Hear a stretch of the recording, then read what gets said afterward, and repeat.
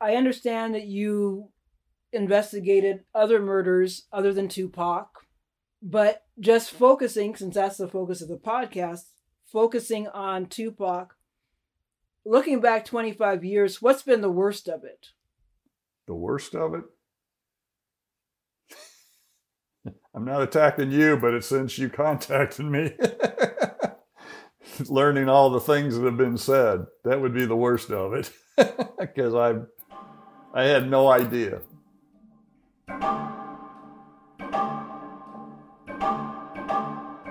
Vilified, deified. It's hard to find anyone apathetic about rapper and actor Tupac Shakur. By the time of his passing, September 13th, 1996, he had sold millions of records. In death, the prolific musical artist would sell millions more.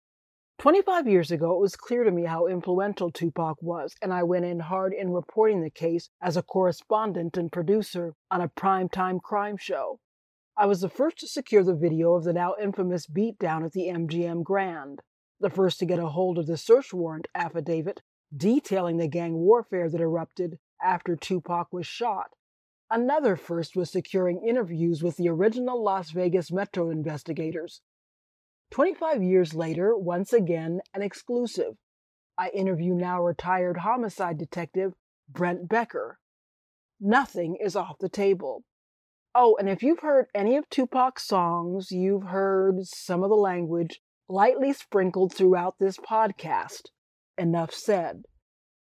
Lennon Ozizwe reporting, Tupac's murder was his case. Episode 7, 25 years after.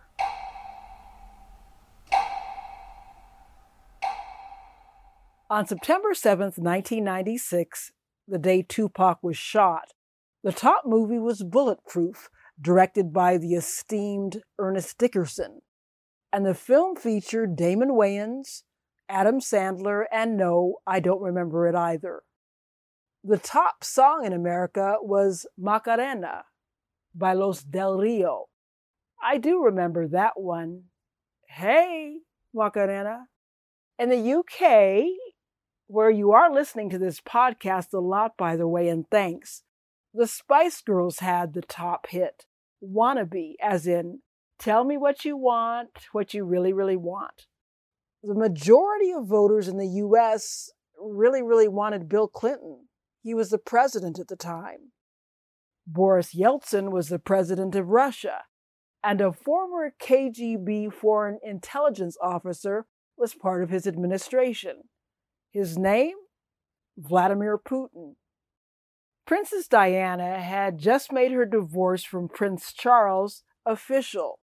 If she was listening to Somebody Done Somebody Wrong songs on demand, it's likely she would have been listening to CDs, short for compact discs.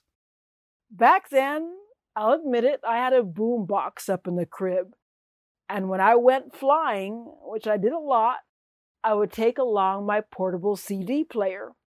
My collection included the Fugees, The Sounds of Blackness, Anita Baker, Joan Armatrading, Steve Arrington, of course, Grace Jones. And on September 7th, 1996, 25 years ago, yes, my CD collection included Tupac Shakur. You leave Homicide 2001, you become a sergeant, then? Well, the first thing you do is you've got a squad of officers, and they're assigned geographical area of wherever of the Las Vegas Valley area. So we had X amount of sectors and beats that we were responsible for. So I was assigned, I think my first squad had 10 or 11 officers, and it was on Graveyard, and we had a huge area back then. And so I supervised those folks, and they did calls for service, you know, the things you see on TV, so to speak.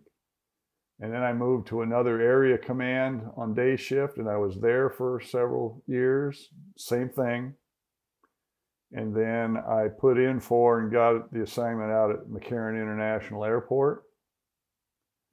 And initially I was assigned a squad, and a squad at the airport, these are the people that you see at the checkpoints, driving vehicles on the interior perimeter, the fence line, out in baggage, just different areas of the airport, providing working with Homeland Security side by side. I'm trying to remember who we fell under then, because eventually you have Homeland Security and all that, but you would work with TSA, you would work with the Federal Air Marshals, you'd work with anybody coming through the airport.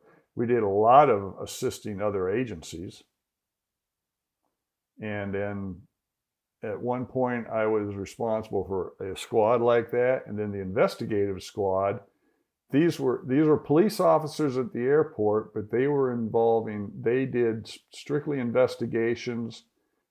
Baggage theft is a big deal at airports. You always hear about people, their bag being stolen or whatever. So you were talking baggage claim. It's amazing how much stuff's being stolen behind, like before it gets to baggage claim, the people handling the bags to and from the planes and stuff like that. Because we had some big cases where military rifles were taken. And it turned out to be airline employees. Wow. I remember I did a story after I left AMW, and I was in Lagos, Nigeria. And you would see all this baggage sealed in plastic. Right. All this luggage. Yeah. And I just felt they must have a problem there. Yeah. So I supervised regular squad, them, and then I had the administrative sergeant duties, and then eventually we got another sergeant. I just had the investigative squad and administrative duties, and the administrative sergeant was the one who attended the meetings. You'd have meetings involving all of the airline, the station managers for airlines, and the baggage claim managers and vendors and all that. And then you had some security meetings involving different people with TSA, Federal Air Marshals, and all that. So that was part of the job. And then, airports have to do security training, so to speak. They do scenarios out on the airfield and stuff. Throw out a hypothetical situation, and then everybody's got to respond to it and do whatever. We did that kind of stuff.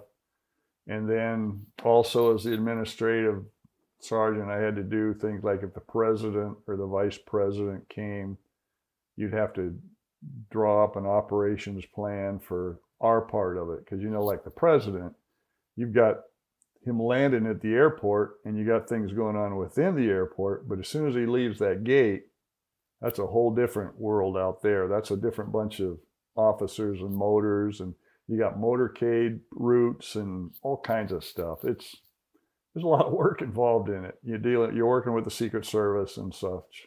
So did that, and then I retired, and that's it. Any outstanding cases you remember from those days post homicide? Anything that sticks out? At the airport? Any heists? Well, we had some pretty interesting, like I said, baggage issues, because you had a lot of military going through at the time. So is there a base nearby? Well, we had an Ellis Air Force Base out there, but most of it's Army type stuff, and you got a lot of reserve units and stuff. And the military does things differently from when I'm in. They do a lot of commercial flying with equipment and stuff. I just know baggage theft was a big deal. We really targeted, and I know we made a couple of critical breakthroughs there, because I remember one of the station managers wrote a nice letter to the sheriff commending the folks that did the investigation. They're the ones that did the work, uncovering something, because any airline station manager will tell you they had, I don't know how it is today, but they have X amount of dollars in loss because baggage is being stolen and people file claims or whatever. And this one particular airline was having a big problem, and our troops developed suspects and made arrests on it. And I guess it really helped out because the station manager wrote the letter saying a year ago they were paying out X amount of dollars, and because of this, it just dwindled dramatically. So, it's nothing glamorous, I would say. We'd help Homeland Security on some things involving foreign nationals, I'll say, without going into details. People be surprised what goes through Las Vegas from other countries that are of questionable character. And as you walked away from the Tupac Shakur investigation in 2001, how active was it at the end of your involvement? Give me a sense. There were still calls coming in. You still had the stuff going on with other agencies. And when Biggie got killed, well, that just, now you've got them both together, and that just created all kinds of things going on. But you left a few years after that. I would say I wasn't traveling like we were in the beginning. That kind of stuff was more or less over. I think a lot of name calling was starting up then, pointing the finger. At your investigation? Because this isn't solved or that isn't solved. I guess that's the nature of the beast. But by the end, the tips were dwindling. Even though you say you know who did it, what was the status of the case for you as you left? First of all, I don't think people, and when I say people, the general public or the witnesses or anything, I got the impression a lot of people lost interest. The guys, Suge Knight certainly lost interest. Why do you say that? Because he was incarcerated? Well, one, he got incarcerated, then he was out and he was doing other things. He got himself in trouble and that wasn't necessarily while I was still in homicide. He got himself in trouble with that incident where they were filming some Compton movie and hit someone with a car or truck or something. We are going to address that in a bit. But in terms of your analysis of the status of the case when you left? It was still active. The case was there. You would get tips. If there was something that I could work on, I would. But you got to realize I've still got a bunch. There's still other things going on. There's still, I don't know if some people think you get this case and that's your life 24/7. Well, I would bet from the night, I'll just say from the time Tupac Shakur died until I left homicide, I probably worked 90 some more murders. And you worked them all with your partner, Mike Franks, and Kevin? Up until he retired. I want to say Mike retired a year before I left homicide. So then I had another partner that I worked with. But Kevin was my sergeant from the beginning to end. The Tupac shooting to the end. He wasn't my sergeant in the very beginning. There was another sergeant in there, but he ended up retiring. But from the Tupac case, Kevin was my sergeant through that whole period. And you retired and just walked away thinking, what about your career at Las Vegas Metro and about the Tupac Shakur case? I didn't really think of it. I'm retired. So it seems like when you walked away, when you retired from Las Vegas Metro, you were Lot's wife, or you were not Lot's wife. You didn't look back. You didn't turn into a column of salt. No, I didn't look back. You got to figure when I retired, someone else had been working the Tupac case for 10 years. It's their case, and there really wasn't a whole lot of conversation. And if there was anything they needed from me, they knew where to find me when I was working. So, and I don't think since I've retired, I don't think anybody's contacted me from there about anything related to this. So when you look back Is there any one word you would use to describe that investigation that we're talking about 25 years later? I don't know that there's one thing, because there were a lot of things that happened in that investigation that happen in a lot of investigations. You just get, no cooperation on occasion from some people. I would say there was more mudslinging from other law enforcement agencies. Yeah, I can't think of any other case where I had this crap coming from other law enforcement agencies. So maybe that. Obviously, the notoriety of it, the international attention of it, probably was, that was the greatest one. There were some other cases that were big, but I don't know that they went international.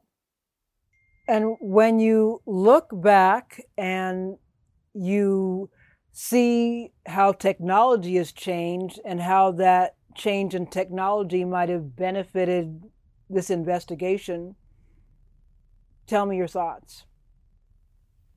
Well, I don't know what kind of cameras they have out on the streets anymore. This was pre 9/11.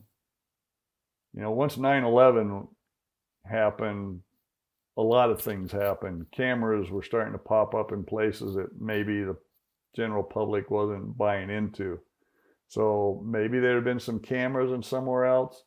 DNA technology is far superior today than it was back then. How might that have impacted your investigation? Well, the cartridge cases would have been the big deal. I'm sure they were checked for prints. You got to realize, when evidence is submitted, you submit for different things. And at that time, prints was going to be the big deal. And people seem to think that automatically, because you got to load a magazine with rounds, that your fingerprint's going to be on the cartridge or whatever. It's just, you may have a smudge or something, but it's not necessarily true what you're going to get off it. TV's probably done an injustice on that. But today they've got this thing called touch DNA. We didn't have touch DNA. I don't know when touch DNA came about. I learned of it purely by accident many years later. And maybe there was something on them cartridge cases. I would think that that's probably been done. An attempt was done. The investigators today know what they have the capability of getting off of, and that probably would have been one of the things, if it was available, if it could be done, because you figure the cartridges were loaded in there, so maybe there would have been some DNA on there. It doesn't necessarily mean it was the person that did the shooting, because anybody can load. You don't know how many people this thing's been handed down through, but it would have been something. And maybe they do. I don't know. I don't know what they've got. Do you recall, when you were involved in the investigation, if there were any hints of fingerprints or any hints of DNA on the cartridges? No. There was nothing that was passed on to me that gave us a print that would be identifiable. You got to realize, sometimes you may get a ridge or something, and in the legal world, they've got to have X amount of points to do it. But I can tell you that if there would have been a print that was identifiable, but not in the legal world, meaning you couldn't go into court and say with 100% certainty it was it, but if there had been a print that the latent examiner could say, this is your guy, I just can't say it in court, they'd have told me, and that wasn't there. What about any technology related to phones? Well, we tried to use that on one particular phone, and that kind of got shot real quick, when we did the PIN register. You got to have a phone number to go do something about it. And cell phones are, I don't know how they are today, but cell phones are a little more difficult. Landlines are a whole different story, because they can do certain things. The tech guys can do certain things. I know if they have phones, you've got these computer people, these computer savvy people within police departments now that just do wonders off laptops and phones and with withdrawing information out of them. But we didn't have any of that. So that potentially could have had an impact as well. It could have. Yeah, it could have. One thing that has really, really struck me, and I have looked at hours and hours and hours of videotapes related to people who were at death row, people who I met in the course of the investigation. And I really wonder, so many people are talking. So many people have talked. I see Idi Amin, you knew as Malcolm. I see, Keffe D, the uncle of Orlando Anderson. I see so many people talking, and I wonder what that would have made in terms of a difference for your investigation when I see them freely talking on YouTube. Yeah, and I don't know. Since our involvement with Malcolm Greenidge, I haven't seen any interviews with him per se, so I have no idea what he said. I don't even remember the last contact. Well, it would have been in Compton. So that was the last time I had any contact with Malcolm. About 25 years ago. Yeah. So, and especially since once I left Homicide, I wasn't watching any of that stuff. Right. But and I know a lot of things came out, so I had no idea what was being said. And once I'm out of the picture, it's not my case. And it's not my job to go in there and stand over their shoulder and say, are you doing this and doing that? These folks know what they're doing. If there's something valuable for them, they're going to get it. But it's just very striking how loquacious some of the witnesses are. Oh. Some 25 years later. And I'm sure they run into people today doing the same thing they did back then. Don't talk, don't want to say anything, but then they'll talk in other venues about it. And it's just a matter of, do they really know anything, or are they just flapping their lips? I don't know.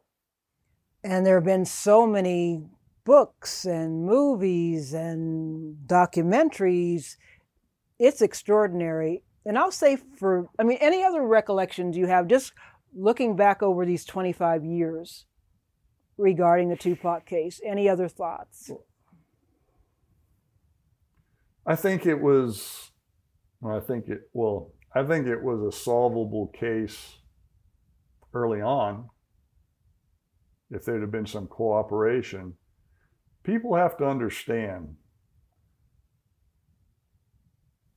if folks don't want to tell the police what they saw, they're doing nothing but harming the case. The police can go in and gather some information and have an inkling of what happened, but gut feelings don't get you a prosecution. You need cooperation, you need help from the public, and any cop that tells you they can do it on their own is lying to you. You look for help from eyewitnesses or people that do something, because if a person would have come up to me and says, there's this guy that's talking to me and saying a lot, and it sounds from what we know to be good information, we'd have probably tried to see if they'd put a wire on or something to go talk and get something recorded. But we never got that. Well, in the search warrant from Compton, the search warrant affidavit, there seemed to be a number of people who said, we heard this and he said that. And were they ever named? No. Seems to me they were all informants. I know there were a lot of nicknames thrown out in there. Hen Dog did this, Neckbone did that, and Orlando did this. But I think most of the source, most of the information was coming from, it was called a confidential, reliable informant. Right. But wouldn't it be possible to wire the CRI? It would if we knew who it was, but no one was sharing that information. Did you ever make that request to Compton PD? We talked to Compton PD about it, you know. What did they say? They never offered up presenting anybody because they never did it for their own cases. You got to realize that search warrant was developed. There's a misnomer that Compton PD and the Las Vegas PD worked together for that search warrant. It was signed by Tim Brennan solely. It was signed by Tim Brennan. That was a Compton Police Department search warrant. It wasn't a Las Vegas Police Department search warrant.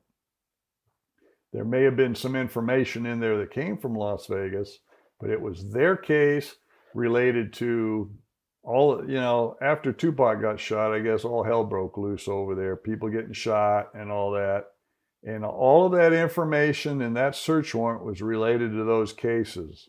Well, those aren't Las Vegas. Those are shootings, murders, whatever happened in Compton may be related to Las Vegas. Correct. But the crime still occurs in Compton. Guess who has to prosecute that? Compton. As far as I know, and I can't say with absolute certainty, how many people got prosecuted based on the information from that search warrant? It was my understanding, though, that they served the search warrant in service of the Tupac Shakur investigation. Well, is that what they were supposed to be doing? If you're telling me they made stuff up to help Las Vegas. No, they did the investigation. Okay. All right. They went out there. I hope you weren't telling me that. Oh no, pardon me if that's what I was suggesting or saying. My understanding is that they served these search warrants in part to assist. This is what was going on in their community. Their gang investigators, they passed that information along to you to help with your case. Yeah, and they did pass it on, and I did read through it, and there was a lot of hearsay in there, but there was no person who was an informant that was relayed to us that was a direct witness to the shooting. Everything they were getting was from people who heard someone else saying someone, who heard someone else saying someone. That's hearsay evidence. My point is, they had X amount of crimes occurring in their jurisdiction. Yes, I appreciate that they were trying to help us, but I would hope they were trying to help themselves either also, because you're having all these events happening in your city. I would think that you would want to get those people off the street that are committing these crimes, and, you know, the ones that are still alive or not shot or whatever was going on. And I don't remember, you know, I don't know for a fact how many, if any, were successfully prosecuted off of that for their crimes. There was nothing in that search warrant. There was nothing from, you know, I talked to Orlando Anderson. And no, I didn't talk. I did see something where someone said they sat in while I talked to Orlando Anderson. Well, the conversation I talk about Orlando Anderson happened out in the parking lot. It was just him and me. And I think there's videotape from a media news person, and it's just him and me. So the other things, there were other interviews, and I'm not going to go into the details that came out of those from Compton or anything. We've already talked about some things that we overheard that were raised questions for us. Right. But in terms of the whole notion of wiring somebody, my recollection of the affidavit is that there were people who said that Orlando was bragging about it. Those people, be they CRIs, would be the ones potentially who would be wired. And did they get wired? I'm trying to They clarify. didn't get wired. They didn't get wired by us. And did you make a request? Did Compton PD? No, I didn't request that. It's their case. That's the whole point. Why, if it was that important, why didn't they wire it? If I'm doing a search warrant in my jurisdiction, it's my case. I am going to do everything in my power to try and develop information. I'm sitting here in Indian country, as far as I'm concerned. I was uncomfortable. I won't speak for Mike. I was uncomfortable in Compton. I mean, I'd already gotten the word, so to speak, from the two big agencies. And then when I got there and I saw certain things happening, I just went, what is this place? And I'm not talking about Tim Brennan or his partner. There were other people. There were a lot of people seemed interested in what we were doing. And there was a lot of questionable things went on. And in fact, we've talked about one or two of them earlier. You want to add anything? No, I'm just saying, like the gentleman looking through the case file and for some reason pulling out photos for whatever reason, and then people being identified as death row employees. What photos? The 6-packs? No, these would have been photos from our case file. Oh. So there would have been some photos. The crime scene? I don't remember if they were, they would have been from that part of it, because there isn't really anything from the autopsy in there that's, nothing like the photo that went public. And, but we had a lot of crime scene photos and such. And I just remember, again, the guy had all these photos out and he seemed disturbed when I caught him and he was pushing them back in. So I'm hoping he never made any copies of anything as far as photos or reports. It was just, there were a lot of people interested in the whole thing. And from the information that came out during the course of the investigation, there's probably a reason why so many people were interested in there. Indeed. So 25 years later, how surprised are you that this case has really endured? Oh, I think it'll go on forever. I'm not sure if you name the person who shot Tupac, it would go away. There's too much of a story here. I think it's, like we've talked before, I think he's become more famous in death than he was in life. I mean, look at all the rumors that come out. I'd love you to wax philosophical about all this, if you would, looking back, just your thoughts.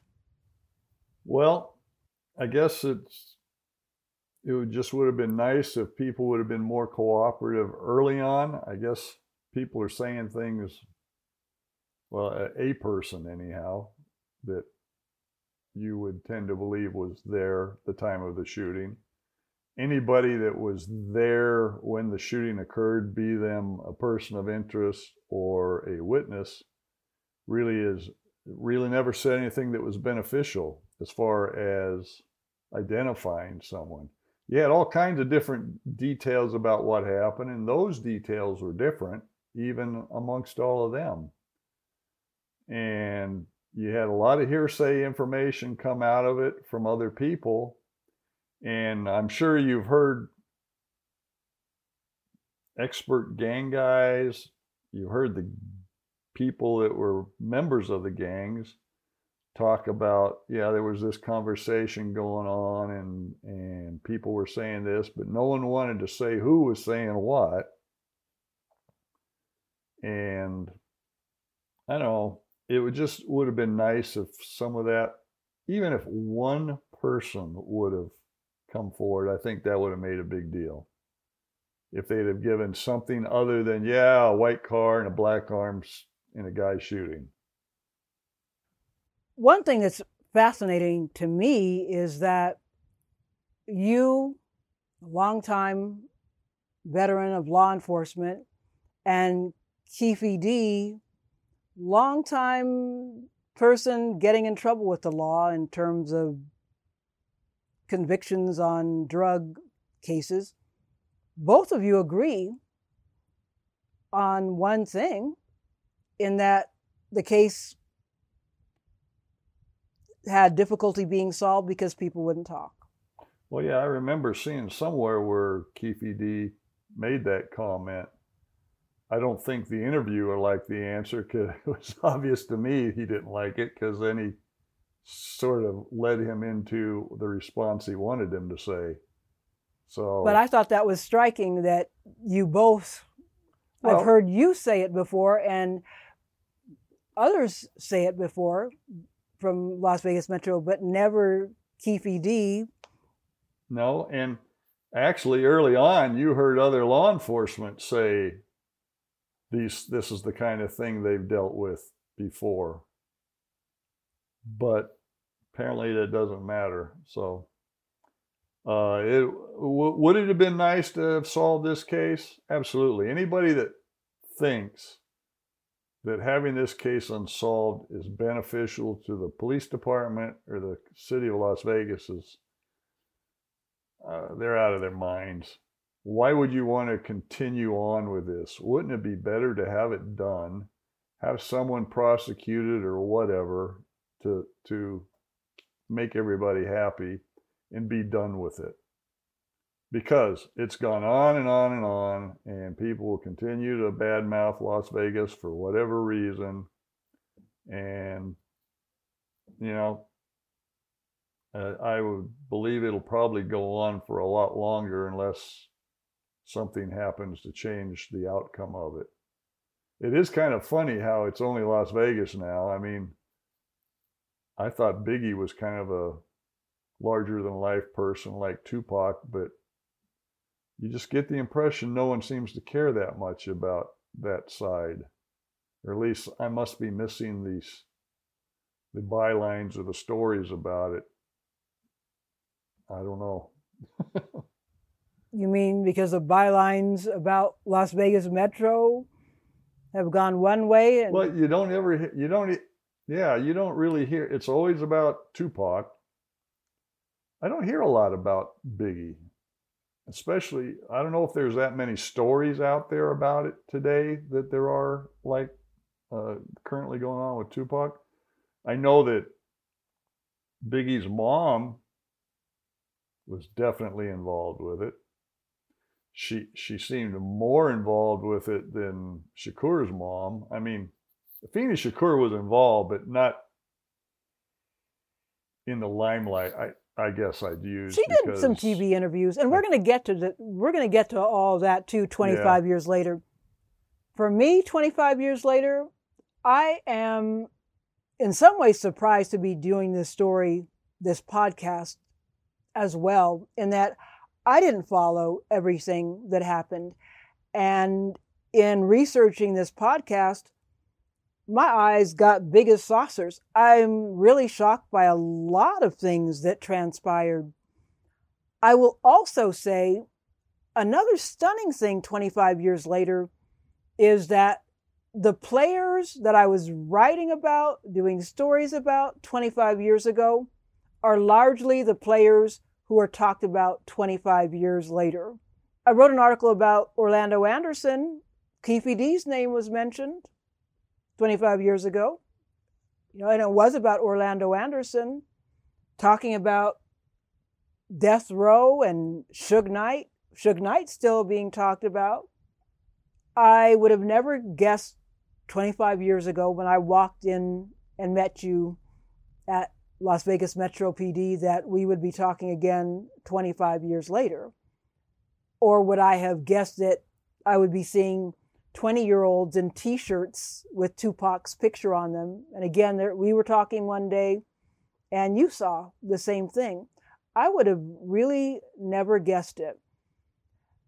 But I did know when I did the story 25 years ago that it had cultural importance in terms of, oh yeah.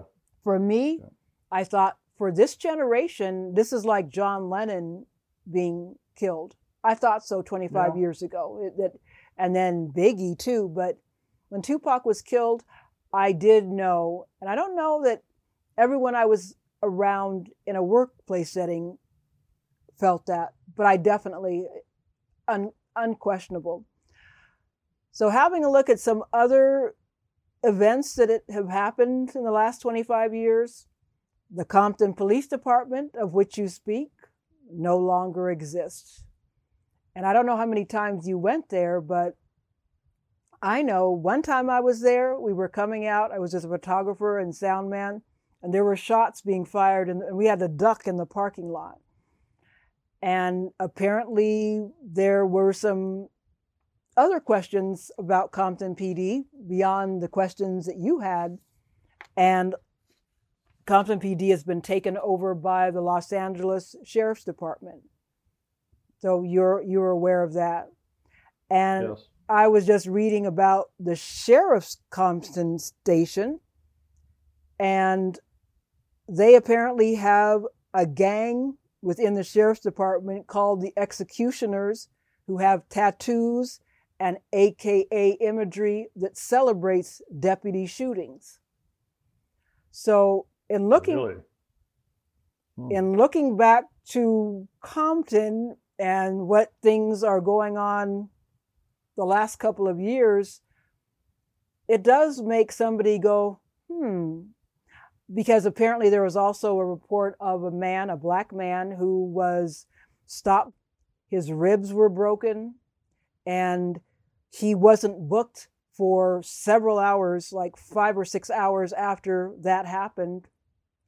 And ultimately they just let him go. So one does wonder what's going on in Compton. Frank Alexander, your relationship continued with him after the investigation, even after you finished being part of the homicide investigation, correct? Correct. And how aware were you when he passed away? You know, I did not know he'd passed away for quite a while. I'm trying to remember how I found out. When I did hear about it, someone told me it was a suicide. And in the beginning, I had a question about that. But over time, I've heard different stories that I guess his wife said he was having problems and all, which I guess makes sense because we've already talked about it. I really think Frank took it hard that Tupac Shakur died on his watch. And maybe, who knows if that didn't have some bearing on it. I don't know. But he had a lot of demons inside him, I think. Yes, and he grew up in a very violent environment. And from what I understand, he was suicidal even before. I mean, in reading his book, it seemed to be an issue.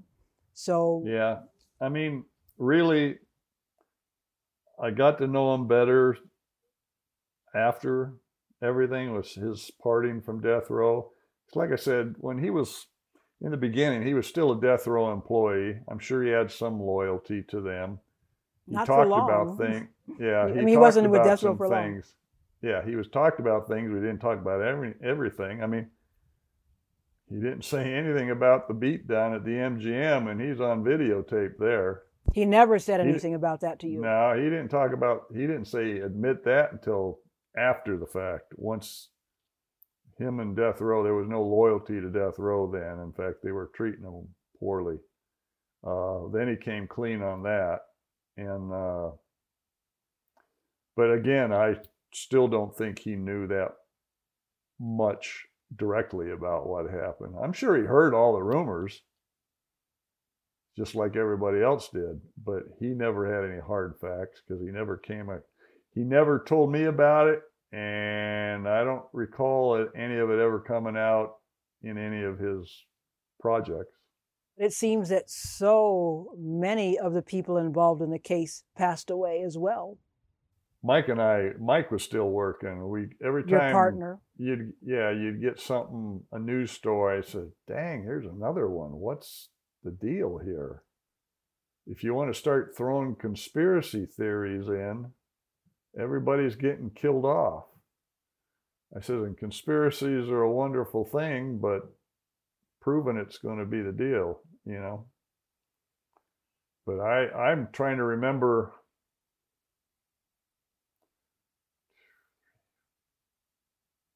I don't know, was there 10, 12 people at least directly related to this are dead? And then whoever knows what else.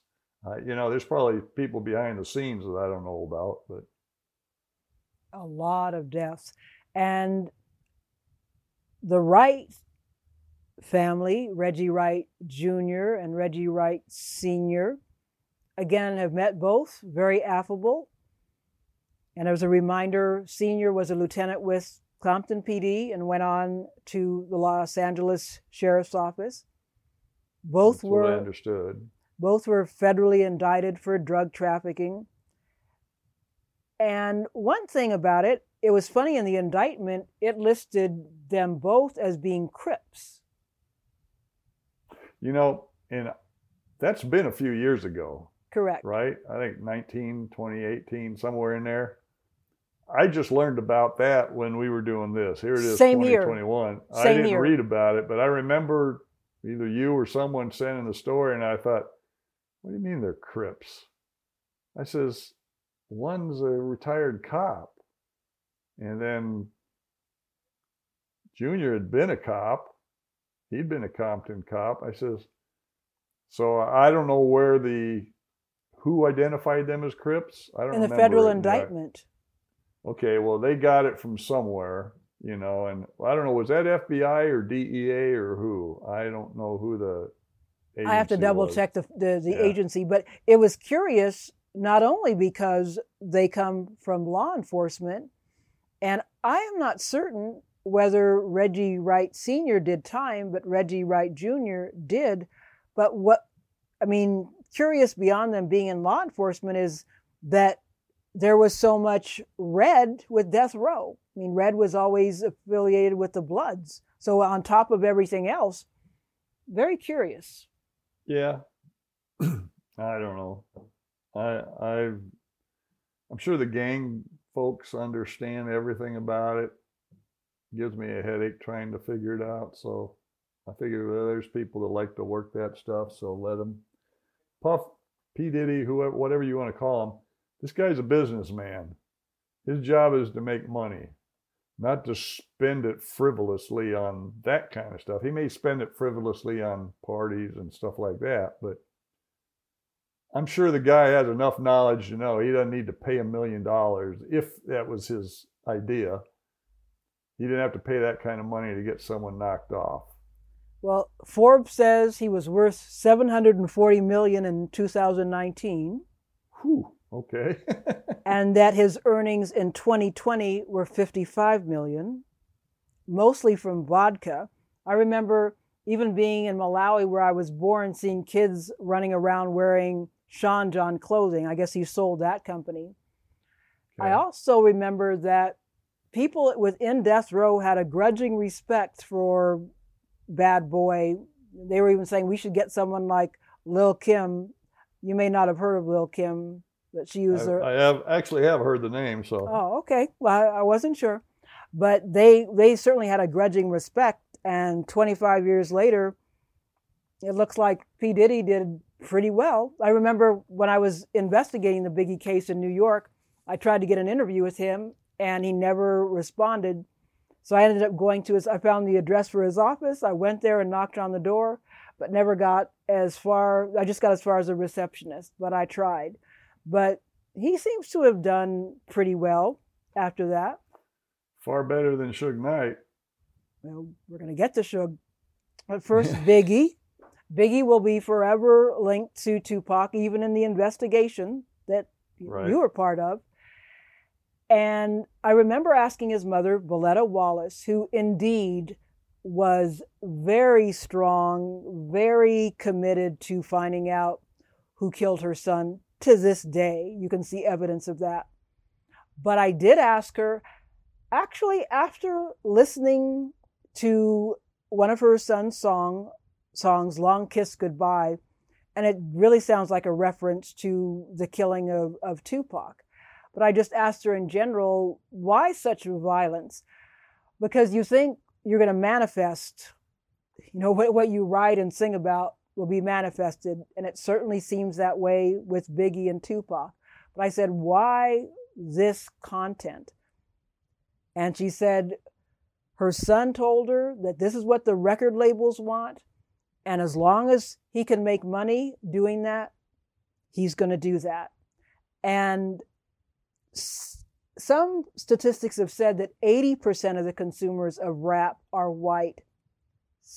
Others say it's closer to 60%.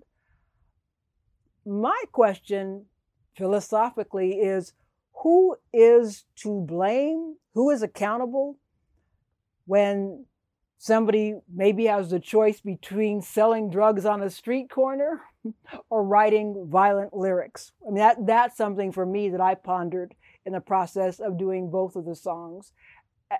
Why is this type of content so popular?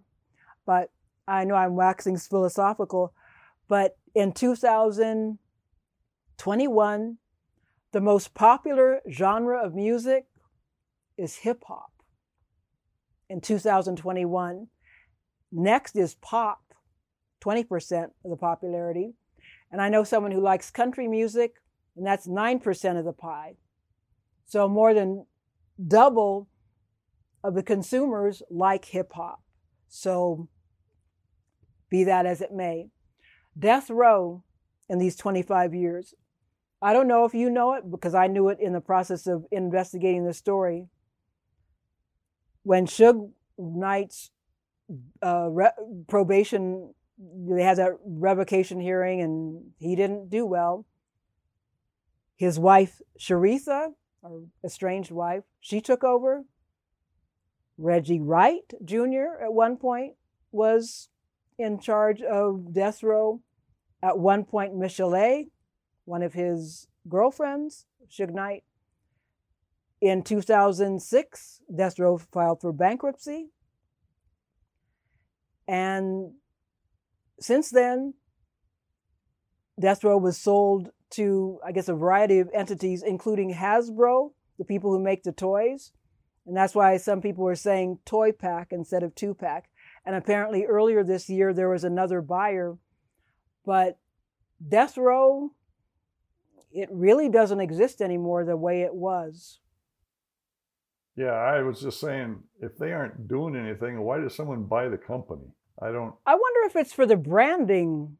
Just to own the label or the brand, the name. I know that's an important thing, I guess. For millions and millions of dollars. But I was doing a story with Little Richard, and I remember him asking me about Death Row and who ran it and who he wanted to know everything about it. So there's certainly a fascination with Death Row, which really no longer exists. I've never heard of anything. No. So Suge Knight, 25 years later, I actually ran into him a few years ago at my bank, which was kind of shocking. And he was not very happy with the service he received. And I had my camera, I was going to take a picture, and he shut it down. He didn't recognize me, which I took to be a good thing. He didn't want me to take his picture. He was really mad at the tellers. And when he left, I tried to tell one of the tellers, do you know who that was? And they didn't. So again, another big change in 25 years. And then I saw him another time in the parking lot of a fancy hotel. And I was there because there were a lot of these kids gathered around to see Justin Bieber. He was at the hotel. And I thought, that would be kind of an interesting story, waiting for Justin. But while I was waiting, I saw Suge in a red pickup truck, sure enough. So things have changed. He was sentenced to 28 years in prison for the death of a man during a hit-and-run accident on the set of the movie Straight Outta Compton. And that man was Terry Carter. And he pleaded no contest to manslaughter. And if things go the way you might suspect according to the sentencing, he will be in prison for the rest of his life. Any thoughts about him and your encounters? I'm surprised. My personal feel, my personal feeling is, with everything that went on and all the finger pointing, I'm just surprised he's not dead. He's a big guy. He's a big target. So if you want to buy into the P. Diddy wanting Tupac and Suge dead, well, Tupac was dead in 96. I says, so what prevented it from continuing on and finishing off Suge? Well, it didn't happen. I don't know. I've never heard of anything where anybody has tried to shoot him. There have been some incidents. I haven't followed it, and I would see Suge in the news occasionally, but there was at least one incident at a nightclub. That he got shot at? Yes. Oh, okay. Now, when you saw him at the bank and when he was in his red pickup, did he have an entourage or was he alone? He was alone both times. No bodyguard. That never happened before. When he was the CEO of Death Row, he always had a bunch of people around him. I'm sure that pissed him off. I mean, the guy is used to being the center of attention, and now he's the Lone Ranger.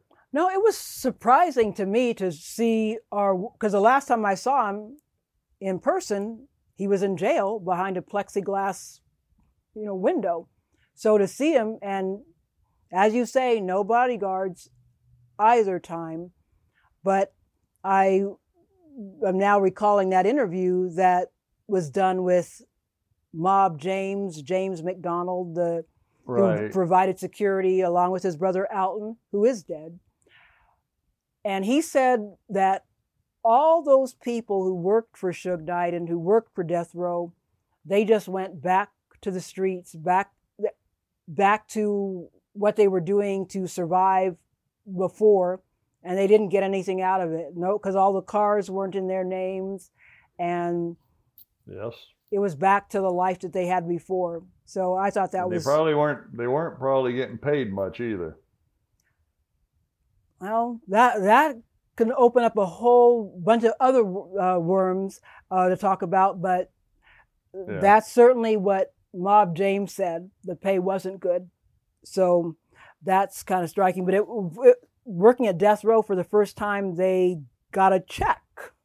They got Social Security. So it changed with the end of Death Row. Tupac's mother, she founded the Tupac Amaru Foundation a year after her son passed away, trying to do good. And she certainly wasn't as public as Voletta Wallace, Biggie's mother, in terms of being that much of a public figure. And there's Tupac and Biggie. And I would say there's no conspiracy that their music is definitely still alive. So we're wrapping up here for the official podcast. 25 years later. And you can say the Tupac and Biggie murders, they're right up there with Jack the Ripper, the Jimmy Hoffa case. The other day, I was looking at something, and it was, well, I guess it's not surprising. It's just when you look at it, it says the top, quote, unsolved or open murders. And, I think Jack the Ripper is probably the top one because, of course, historically, that's gone on and on forever and ever and ever. But, and, you've heard all kinds of things about Jimmy Hoffa and the Black Dahlia. But the Tupac and Biggie murders are actually consolidated into one thing as part of that list, which, not that that's necessarily good company, but that's how people think of it, And it's a shame that someone can't say this is it, it's over with, but I truly don't think it's going to end all of the drama that goes on today. People will find something else to talk about. I mean, I even see it. I don't watch the news, but I know my wife does some things, and you see some other rapper or person copying Tupac or bad-mouthing Tupac. And it's mostly Tupac. You really don't hear much about Biggie. Which is kind of strange to me, but even the sentiment that Tupac is still alive, but not Biggie. Yeah, you don't hear anybody talking about Biggie still being alive, but it's Tupac. And there are some bizarre stories that I've heard come out between, what was it, the Navajo reservation? He was up there. I thought, really? If you've ever been to the Navajo, you know, if you've been to the Navajo reservation, I mean, the Native Americans have had a rough life too. And you just think, why would he go to Navajo land? And then Cuba, I guess Cuba's been a place. Malaysia. Hasn't he been seen down in Africa once or twice? That I haven't heard. Just all kind of, well, and wasn't there a big to-do over an election here a year or so ago in Kentucky or somewhere? Some guy had the name Tupac Shakur. And the governor thought it was fake. Yeah, I was just going, good Lord, but that's the way it goes. I think another politician was fired because of his love for Tupac. Well, there's a lot of people out there. And my thought is, there's nothing wrong with that. If that's what they like, that's what they like. That's what's great about things. Everybody has a different like of music or different things. As you know, we go off into the sunset for this episode.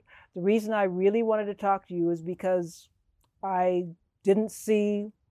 talked to you 25 years ago, 25 years later, and looking at information, I couldn't find you. That was intentional.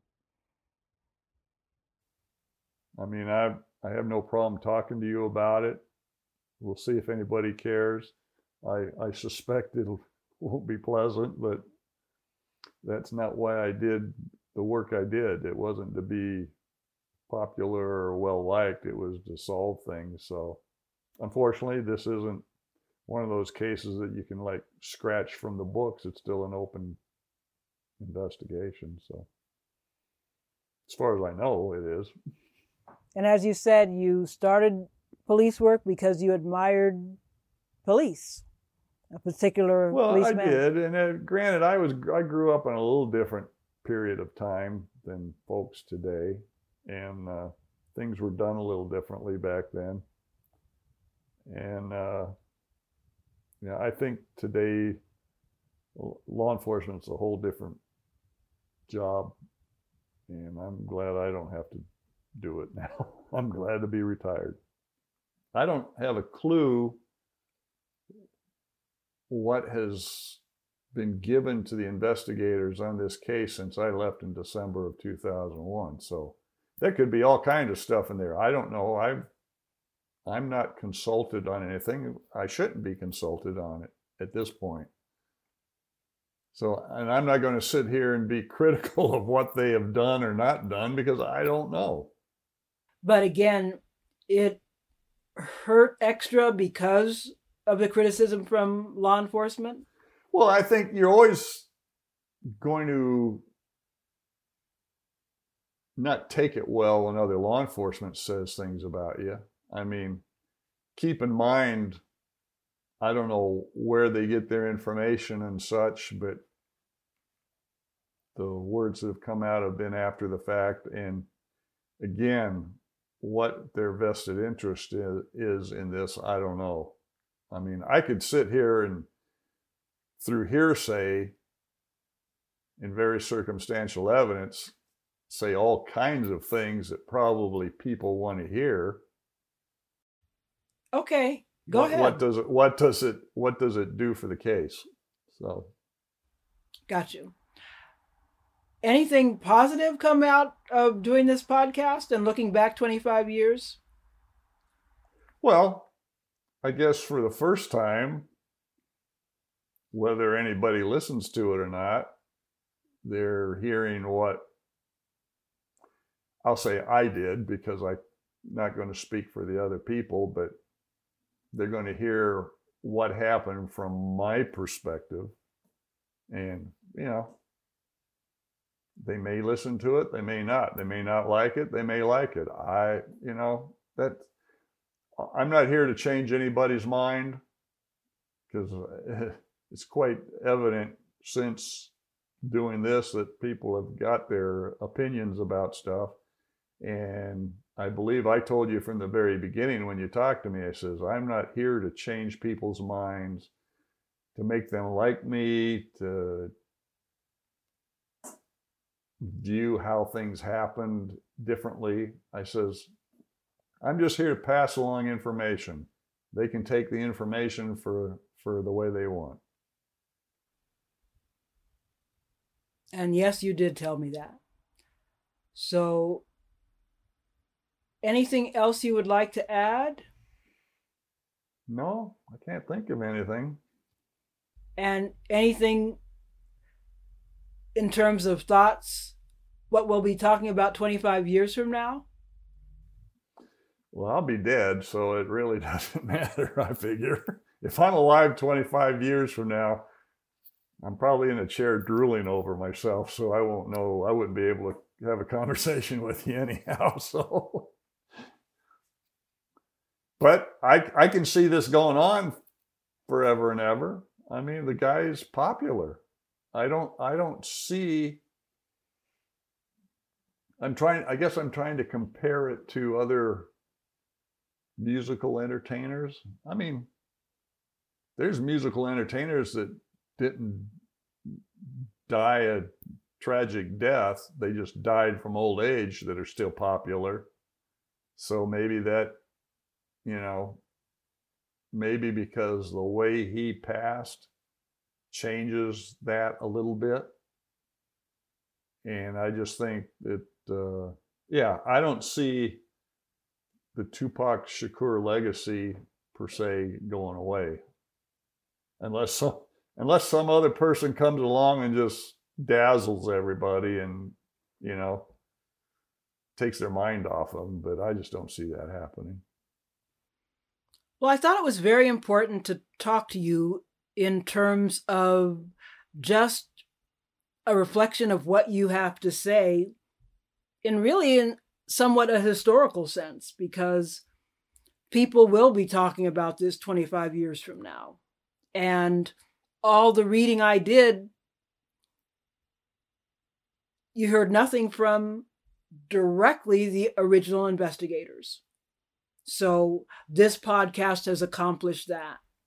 Yeah, I mean, since we've done this, I've learned that I've been quoted saying some things that I never said, that I wouldn't have known about. And well,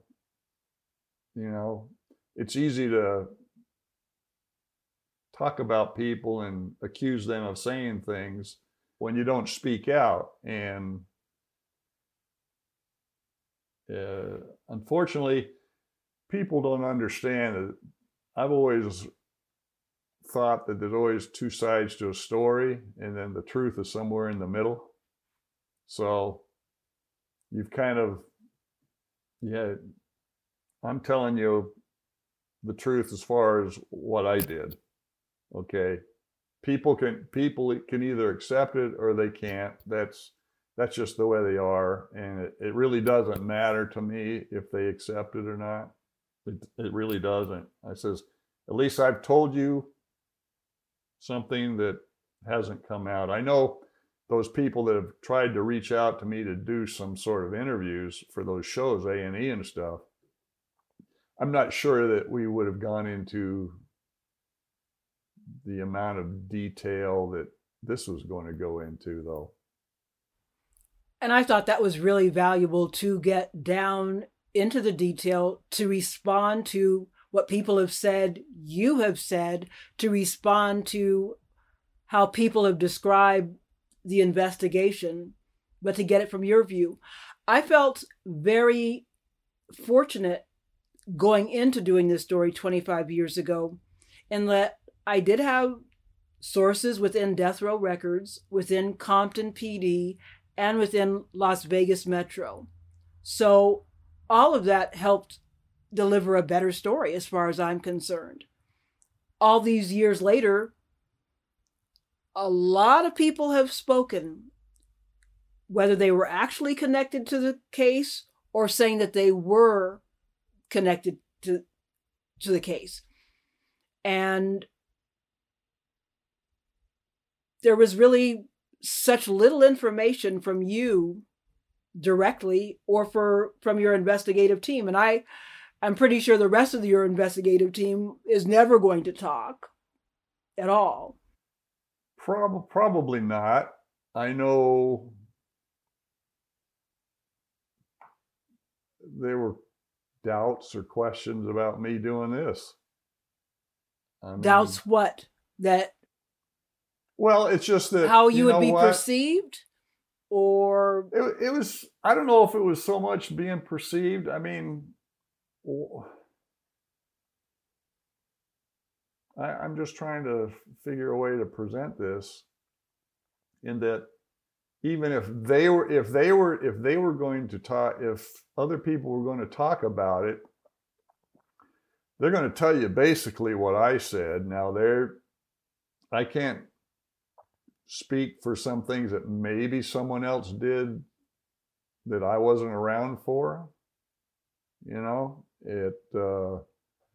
none of us can. I just think that the big question is what is going to be productive as far as for the case.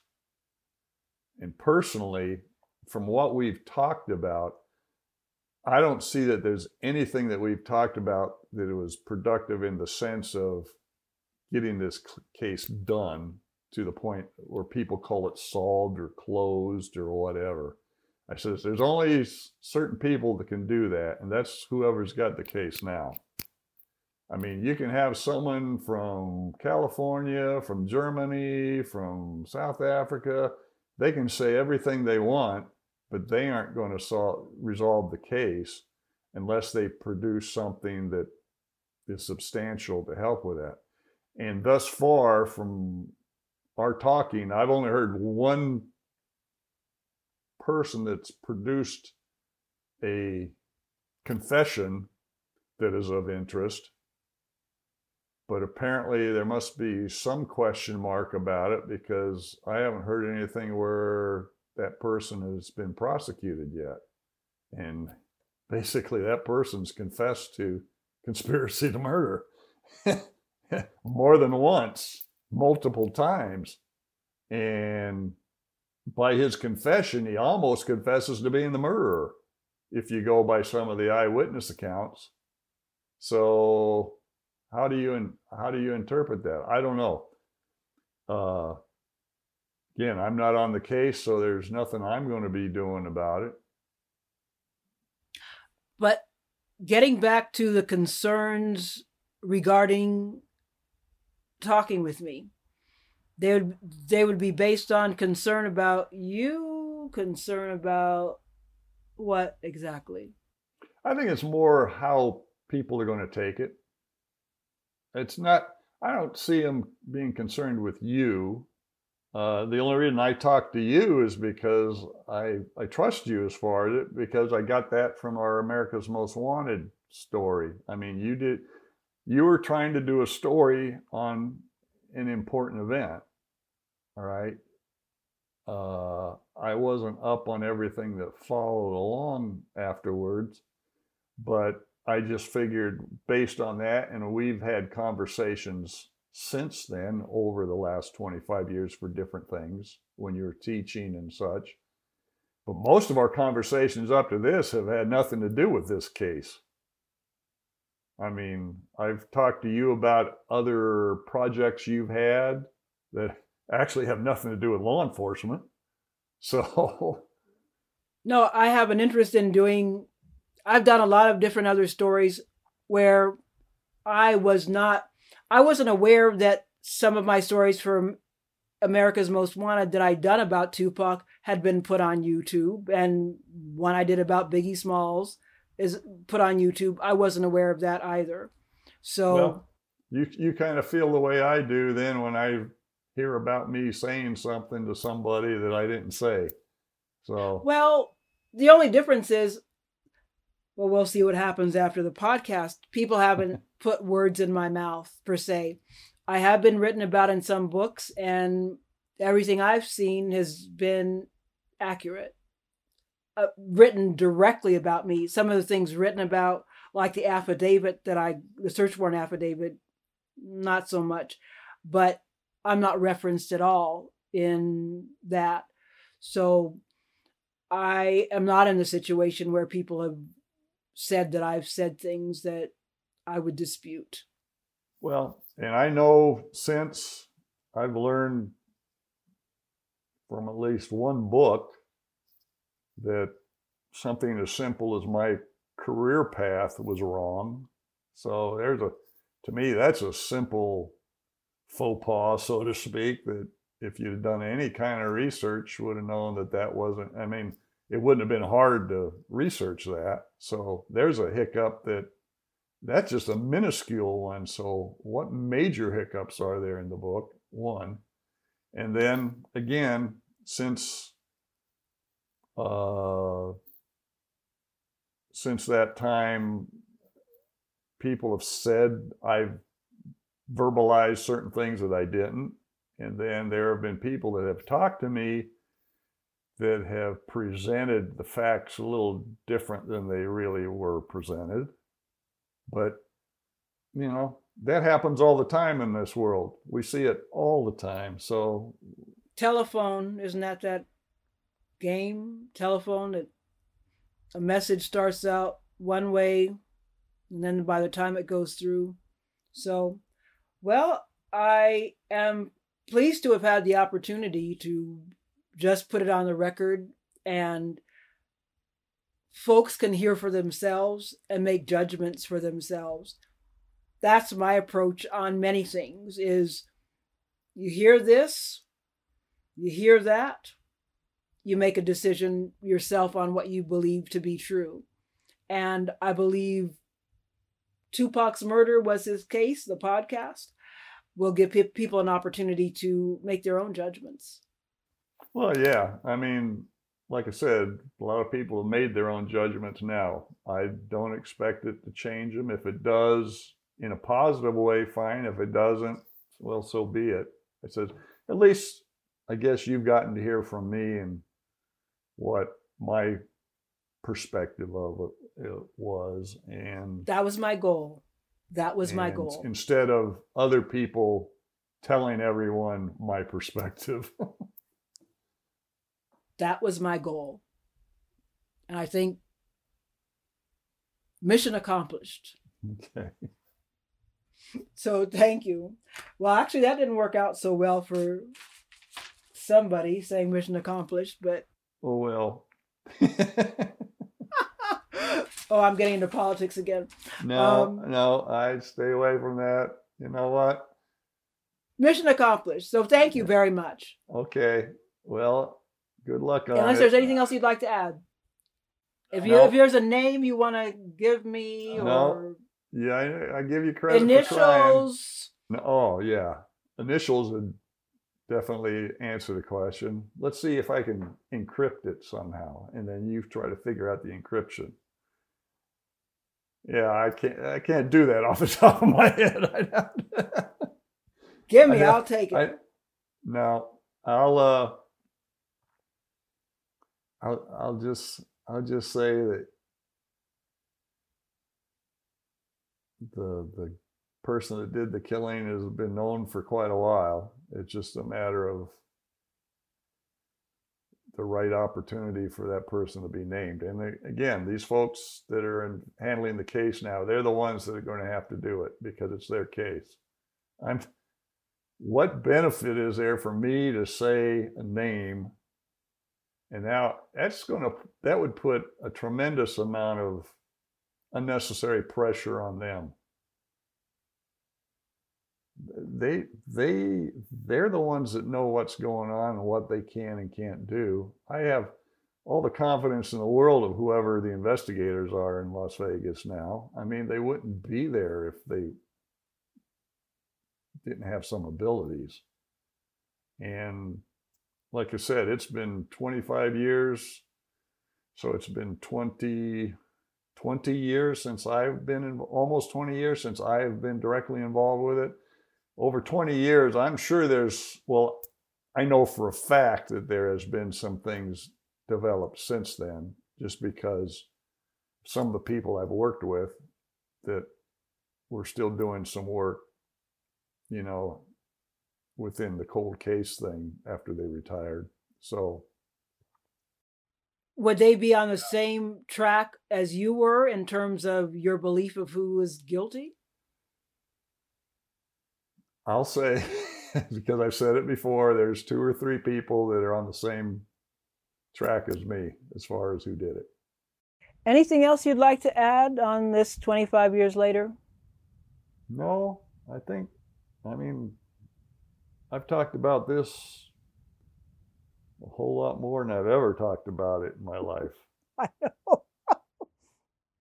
And I've since learned, after talking to you, a lot more things have been said than I realized over the years because of the Tupac case. I probably wish, that's probably one reason why I wish you didn't contact me, because I wouldn't have known about all this nonsense that's come out since, because I didn't follow it. But since you've reached out to me and you've been sending me stuff, I'm going, holy moly, this is, a lot of people don't like me from what I gather. And the reason they don't like me is silly, but I guess just the way it is. So ignorance would have been bliss? Oh, yeah, I won't even go there. That would just open another thing. I just say it's sad, but I've been called names before on other cases, so be it. That's just the way it goes. But on some level, you think it would have been better not to know? Because in the course of investigating this story, I have passed along information about various stories and interviews I've seen. And I was shocked too, quite frankly, because 25 years ago, I didn't see any of this. None. Again, I understand that you investigated other murders other than Tupac, but just focusing, since that's the focus of the podcast, focusing on Tupac, looking back 25 years, what's been the worst of it? The worst of it? I'm not attacking you, but it's since you contacted me. Learning all the things that have been said, that would be the worst of it. Because I had no idea.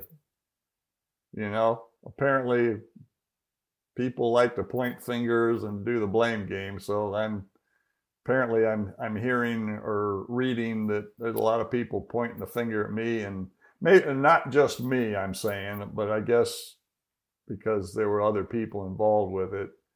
But I think probably because of the couple of things I did with Frank probably made me more visible, so to speak, for certain people. Well, I will say that while going back and doing research for this podcast, I wasn't, oh boy, there's a lot of stuff, a lot of mud that's been slung at LVMPD. I wasn't aware of that going into it. However, going into it, there was a lot of mud to be found. And part of the mud was slung maybe a couple of years after Tupac died. I would say that's when it started to be slung. And you weren't aware of that. Because there's a book that was written shortly thereafter that talks about something that has been cloned over the years. The notion that you didn't want to solve the case, you collectively, because it was going to bring political forces against you, and the whole notion that Las Vegas was family friendly. That notion first percolated, I would say, 2 years after. Well, one, I've never read a book about this, so I have no idea what they're saying other than when people throw something out. Right, that's what I'm saying. They didn't Yeah. throw that out. People who'd read the book hadn't thrown that out at you? Most of my friends haven't read the books. So, I mean, some people have, and they may have thrown some things out, but, you know,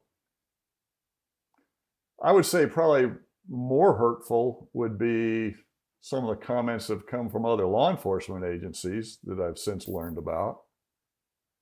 But I guess those people are perfect, and that's the way they've worked all their lives. They've never had anything, the stars have lined up and things have worked just peachy keen for them. So be it. You know, armchair quarterbacking's a wonderful thing. You know, I could sit here and sling names on all kinds of cases across the country. I have no vested interest in it. And by me saying something about it may harm their investigation. Well, you know what? I'm not going to do that. That's not my purpose. But, you know, some people have different agendas. I'm kind of afraid how bad it's going to bite me, but whatever. You know, you asked, I said, okay, I'll talk to you and we'll go over it and let people to make their own opinions, and we'll see what happens. But hey, it was good. I enjoyed talking about it. Like I said, I've said far more than I've ever talked about before, and people can take it for what they want. It really doesn't matter. I'm just, you know, doing it for you, Lena. Well, I don't know if it's going to bite me on the badonkadonk either.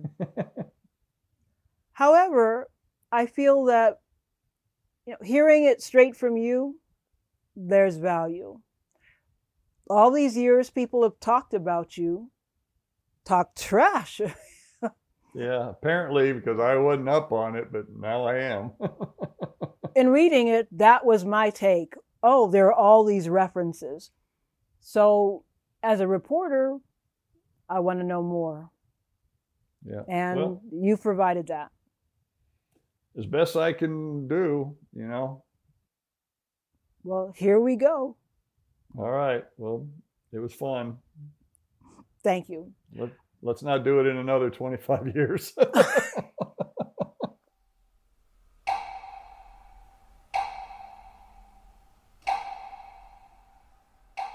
But don't worry, he'll be back for your questions. 25 years after the murder of Tupac Shakur, no arrests have been made. And thanks to all of you who have submitted questions for now retired homicide detective Brent Becker. And for any of you who have answers regarding what happened 25 years ago, please send me a private message via TupacMurder_podcast on Instagram or Twitter, or just go directly to TupacMurderPodcast.com. I'm Lena Nozizwe reporting. Tupac's Murder Was His Case was created, produced, written, and hosted by Lena Nozizwe. That's me. I also created the music and artwork. And since you've asked, I have now made available my artwork via Society 6. You'll find it under Nozizwe Originals, again on Society 6. Jen Nathan Orris is the sound producer and audio consultant. Lowell T. Suwundla is the creative consultant emeritus. Special thanks to Joe Mayer and Annabelle Bedrio. You've been listening to Lena Nozizwe reporting. Tupac's Murder Was His Case. Be sure to subscribe and tell your friends to do the same. For extra content, go to TupacMurderPodcast.com. Coming up next on Tupac's Murder Was His Case. Well, coming up next will be your questions. Lots of your questions. Questions about Orlando Anderson and so much more. I've been reading your questions, and I can't wait to ask them. You've been listening to Lena Nozizwe reporting. Tupac's Murder Was His Case. A Nozizwe T. original. All rights reserved. 3, 2, 1. Bye.